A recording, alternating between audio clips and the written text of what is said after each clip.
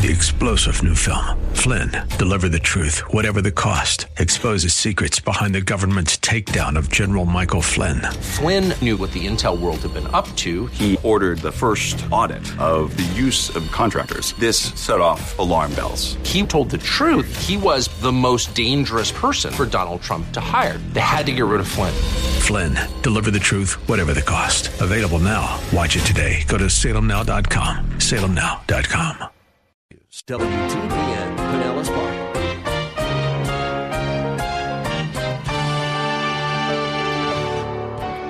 One more way we assure ourselves He's coming again. Number one, you remember the Word of God. You meditate on the Word of God. You remember that though they laugh at you, Jesus said He would come again. The prophets said He would come again. The apostles said He would come again. And listen, beloved, if He came the first time, just as the prophecies predicted, literally, physically, so He's coming again the second time just like that. Don't spiritualize it. Don't spiritualize the verses that speak of the return of Jesus Christ. That's an important admonition to keep in mind as we study God's Word.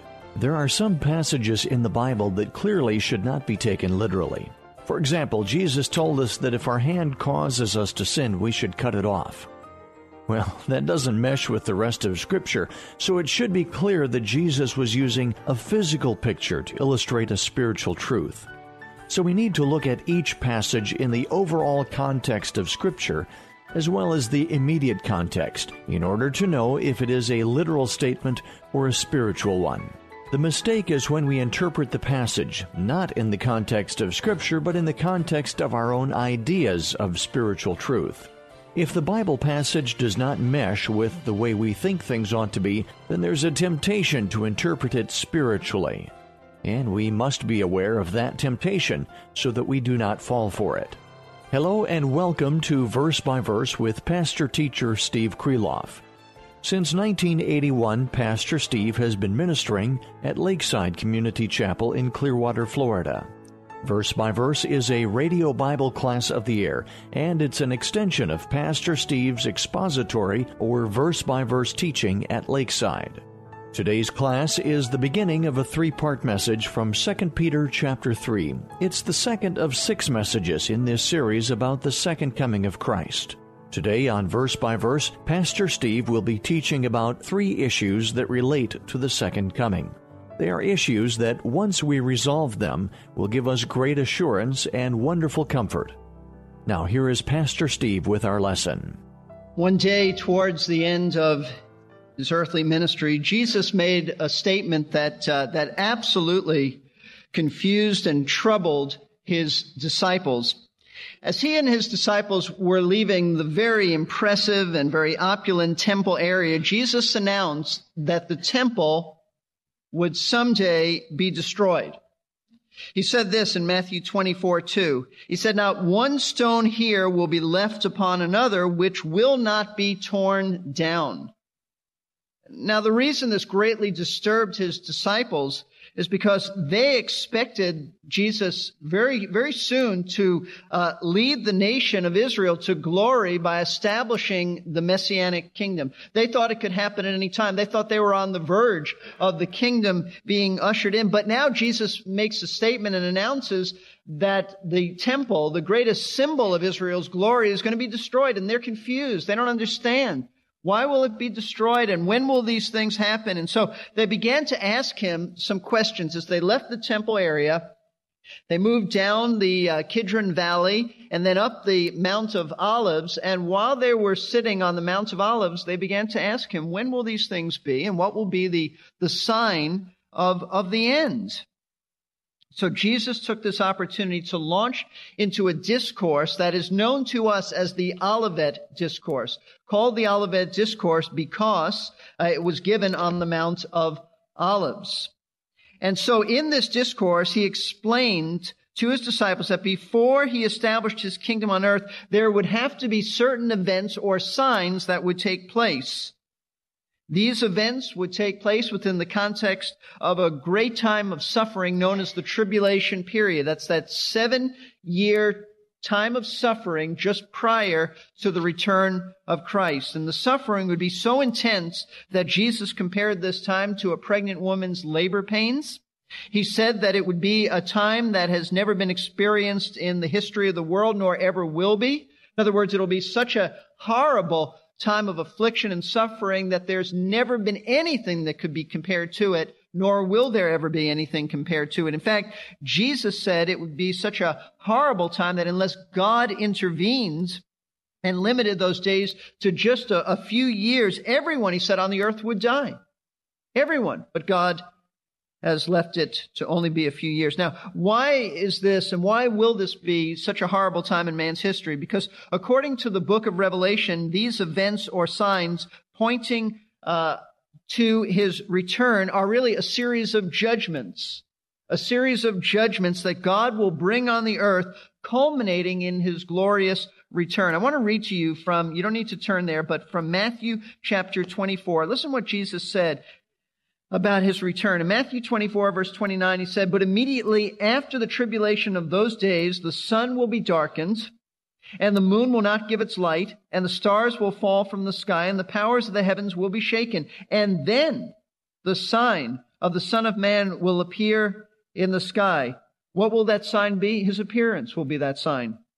"And then all the tribes of the earth will mourn, and they will see the Son of Man coming on the clouds of the sky with power and great glory."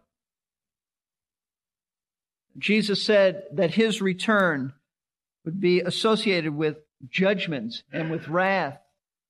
Series of judgments. That's why all the tribes of the earth will mourn. Why are they mourning? Because they know that he's coming to execute wrath and judgment upon all who have spurned his love and rejected the gospel. And it is precisely his return, and because his return involves wrath and judgment upon unbelievers, that some people have gone to great lengths to try to discredit the return and second coming of Jesus Christ. And the place in the Bible, the primary place in Scripture that God addresses this attempt to discredit Christ's return is 2 Peter chapter 3. So let's turn there.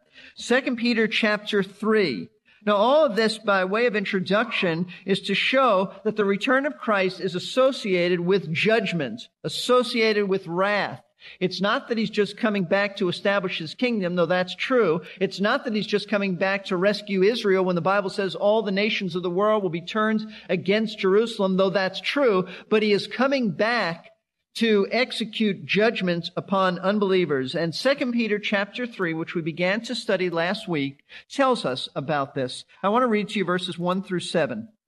Peter writes, "This is now, beloved, the second letter I am writing to you, in which I am stirring up your sincere mind by way of reminder that you should remember the words spoken beforehand by the holy prophets and the commandment of the Lord and Savior spoken by your apostles. Know this, first of all, that in the last days mockers will come with their mocking, following after their own lusts, and saying, 'Where is the promise of his coming? For ever since the fathers fell asleep, all continues just as it was from the beginning of creation.' For when they maintain this, it escapes their notice that by the word of God, the heavens existed long ago, and the earth was formed out of water and by water, through which the world at that time was destroyed, being flooded with water. But by his word, the present heavens and earth are being reserved for fire, kept for the day of judgment and destruction of ungodly men." Now, in these verses, as well as the entire chapter, Peter focuses on the return of Jesus Christ. Why? Where does this fit in? Well, the reason he's dealing with this is because the false teachers who had infiltrated the church, these men had denied and even mocked his return.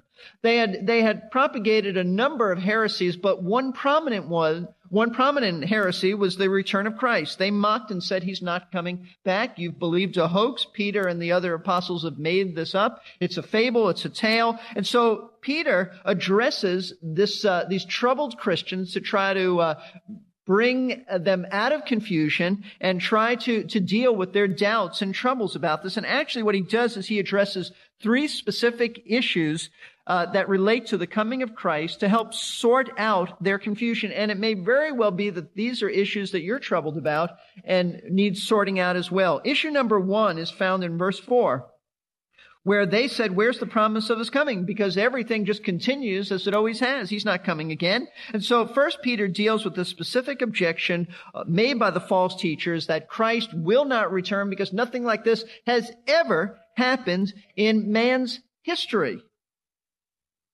This is the doctrine, actually the theory. It's not a doctrine so much as it is a theory of uniformitarianism.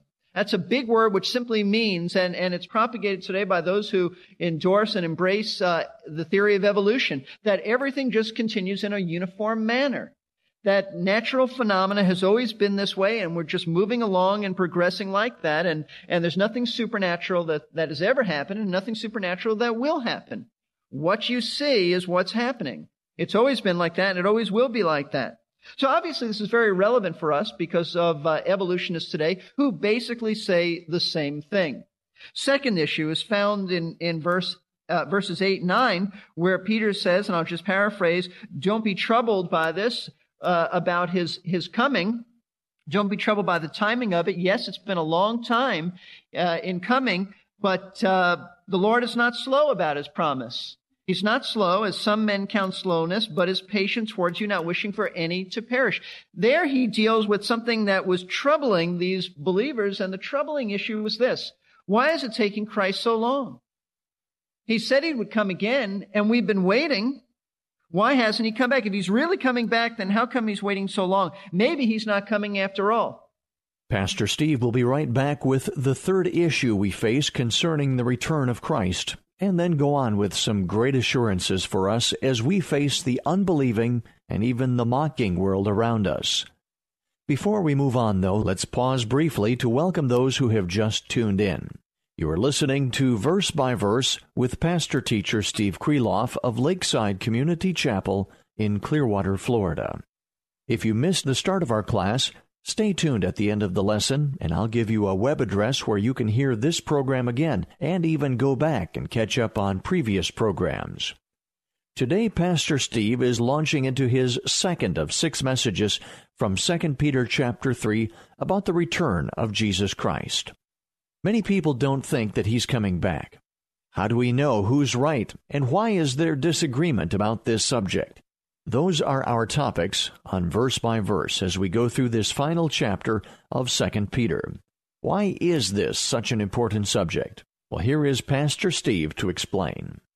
Now, those are people in the first century who said that.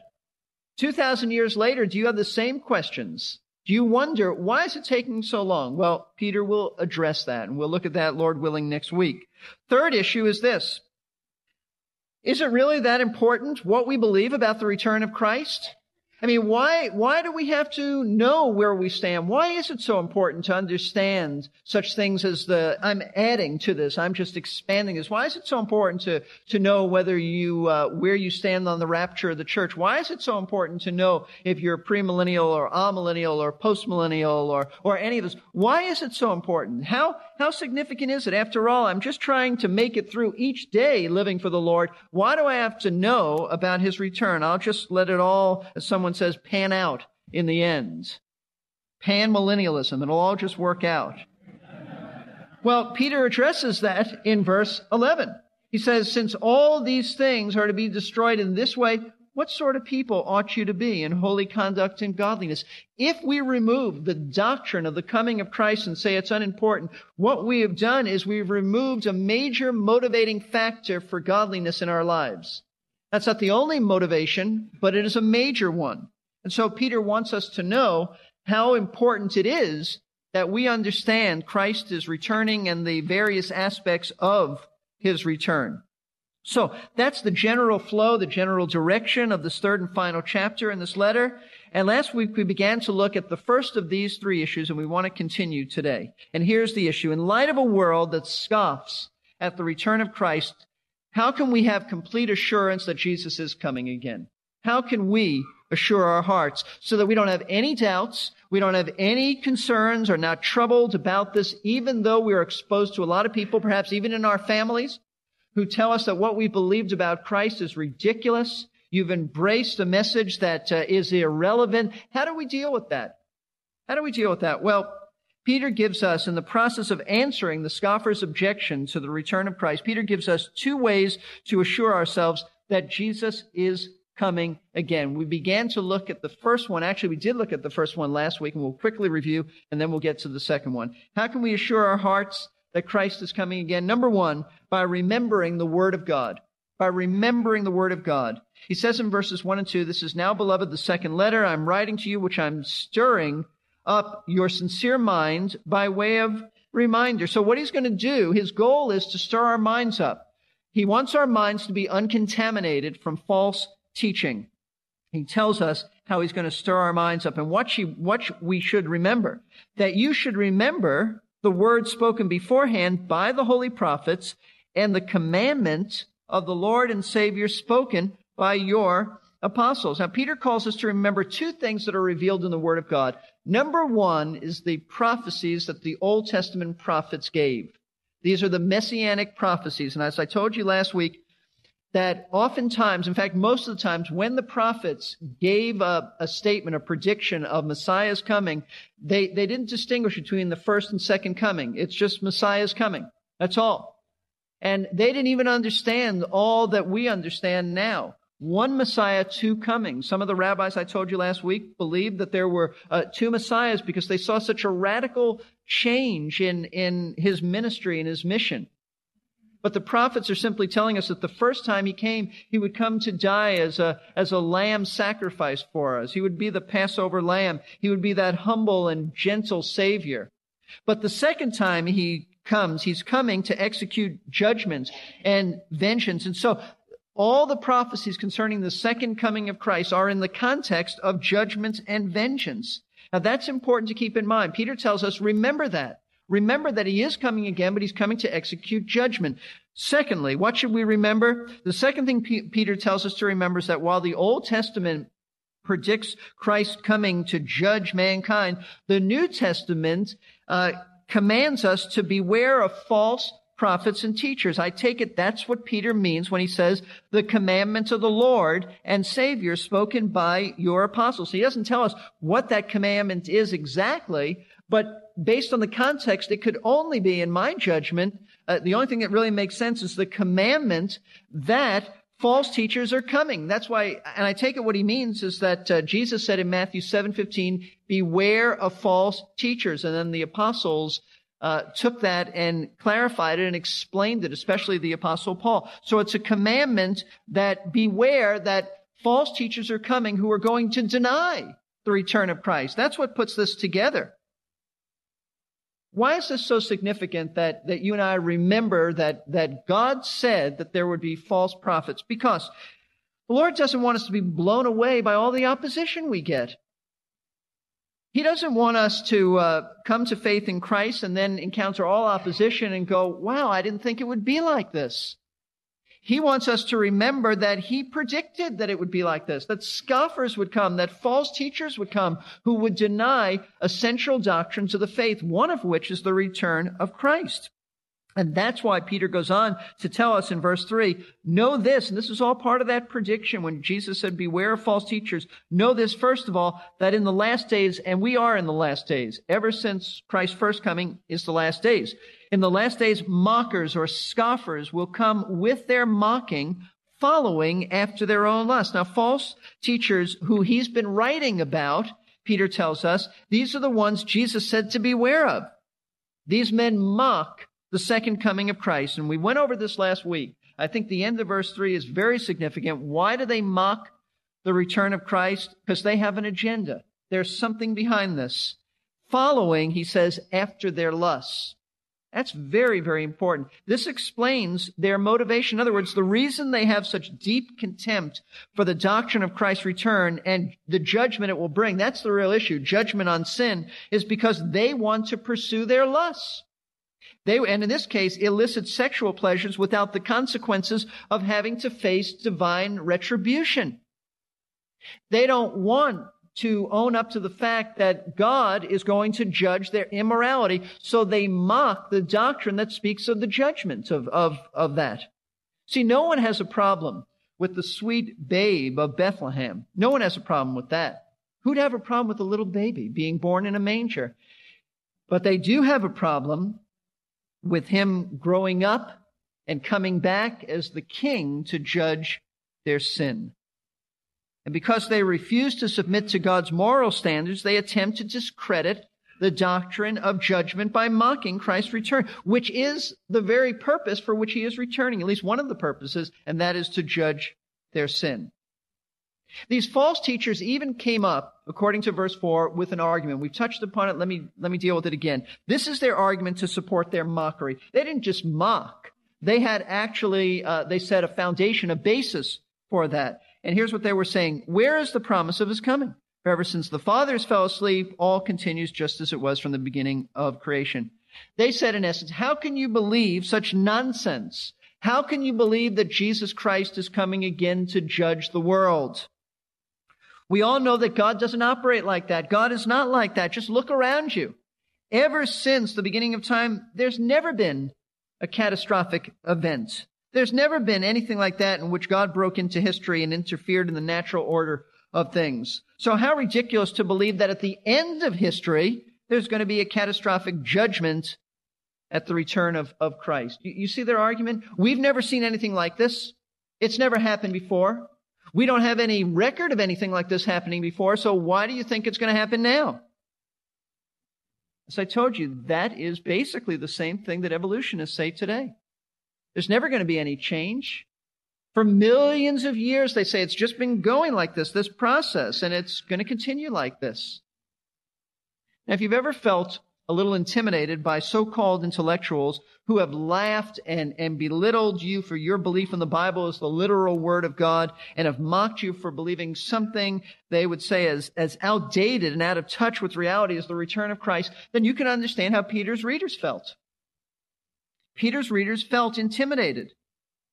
And they needed encouragement, and they needed help, and that's exactly what Peter does. And that brings us to verses 5 through 7, which gives us one more assurance in our hearts that Christ is coming again. One more way we assure ourselves that he's coming again. Number one, you remember the Word of God. You meditate on the Word of God. You remember that though they laugh at you, Jesus said he would come again. The prophets said he would come again. The apostles said he would come again. And listen, beloved, if he came the first time, just as the prophecies predicted, literally, physically, so he's coming again the second time, just like that. Don't spiritualize it. There are even Christians today who I think wrongly interpret the scriptures, that they say there won't be a physical kingdom, there won't be a literal coming again. It'll be spiritual. In fact, they would tell us that the kingdom already has come. It's in your hearts. Well, there's a truth to that. Wherever the king reigns, that's where his kingdom has come. But the Bible also says that there is a physical, literal kingdom coming. So we want to be careful about that. But these folks mocked it. With that, we need to start to wrap up the lesson for today. I hope you can join us again for our next class, though, as Pastor Steve continues this study of 2 Peter chapter 3. Thank you for listening today to Verse by Verse with Pastor-Teacher Steve Kreloff. Pastor Steve has been ministering since 1981 at Lakeside Community Chapel in Clearwater, Florida. His clear, practical messages are now available to you via this radio station and the website I'll tell you about in a moment. If you are in the Clearwater area on a Sunday morning and looking for a church, why not come in and worship with us? We would love to meet you. Lakeside Community Chapel is located in Clearwater at 1893 Sunset Point Road. That's midway between U.S. Highway 19 and the beach. Verse by Verse Ministries oversees the production of these daily radio Bible classes of the air. We're a faith ministry made possible by the prayers and gifts of interested listeners who have first been faithful to their own local church. If you would like to hear this broadcast again, visit our website, versebyverseradio.org. You can listen online or download the audio for later listening at your convenience. If you would like to ensure that you don't miss any of the lessons, we offer a free podcasting service. You will find clear instructions for subscribing to that service at the website. There is even a complimentary newsletter available if you would like to sign up for that. It has information about Verse by Verse Ministries as well as some teaching resources. The web address again is versebyverseradio.org. As I mentioned earlier, this program is the first part of a three-part message. If you would like to hear the entire message all at once, without announcements, you can order an audio CD by calling us. The number is 727-441-1714. Leave your name and a number, and we will return your call during weekday office hours. That number again, 727-441-1714. Do you ever think about how great and mighty God is? Well, Pastor Steve has some insights about how God's greatness ties in with the return of the Lord Jesus Christ. Please join us for our next verse-by-verse and some wonderful assurances about the second coming, right from the pages of Scripture. We're here to give you strength between... 3-star General Michael J. Flynn, head of the Pentagon Intelligence Agency, knew all the government's dirty secrets. He was one of the most respected generals in the military. Flynn knew what the intel world had been up to. He understood its funding. He ordered the first audit of the use of contractors. This set off alarm bells. The explosive new documentary, Flynn, Deliver the Truth, Whatever the Cost, uncovers the facts behind this scandal. Flynn told the truth. He was the most dangerous person for Donald Trump to hire. I find out the worst enemy that I'm going to face in my life is right here in America. They took my assessment and they wanted me to change it. And I was like, I'm not changing it. They had to get rid of Flynn. With in-depth interviews, archival footage, and never-before-seen personal records of the man behind the headlines. I just felt like I was drowning. Flynn, Deliver the Truth, Whatever the Cost. Available now. Watch it today. Go to salemnow.com. salemnow.com.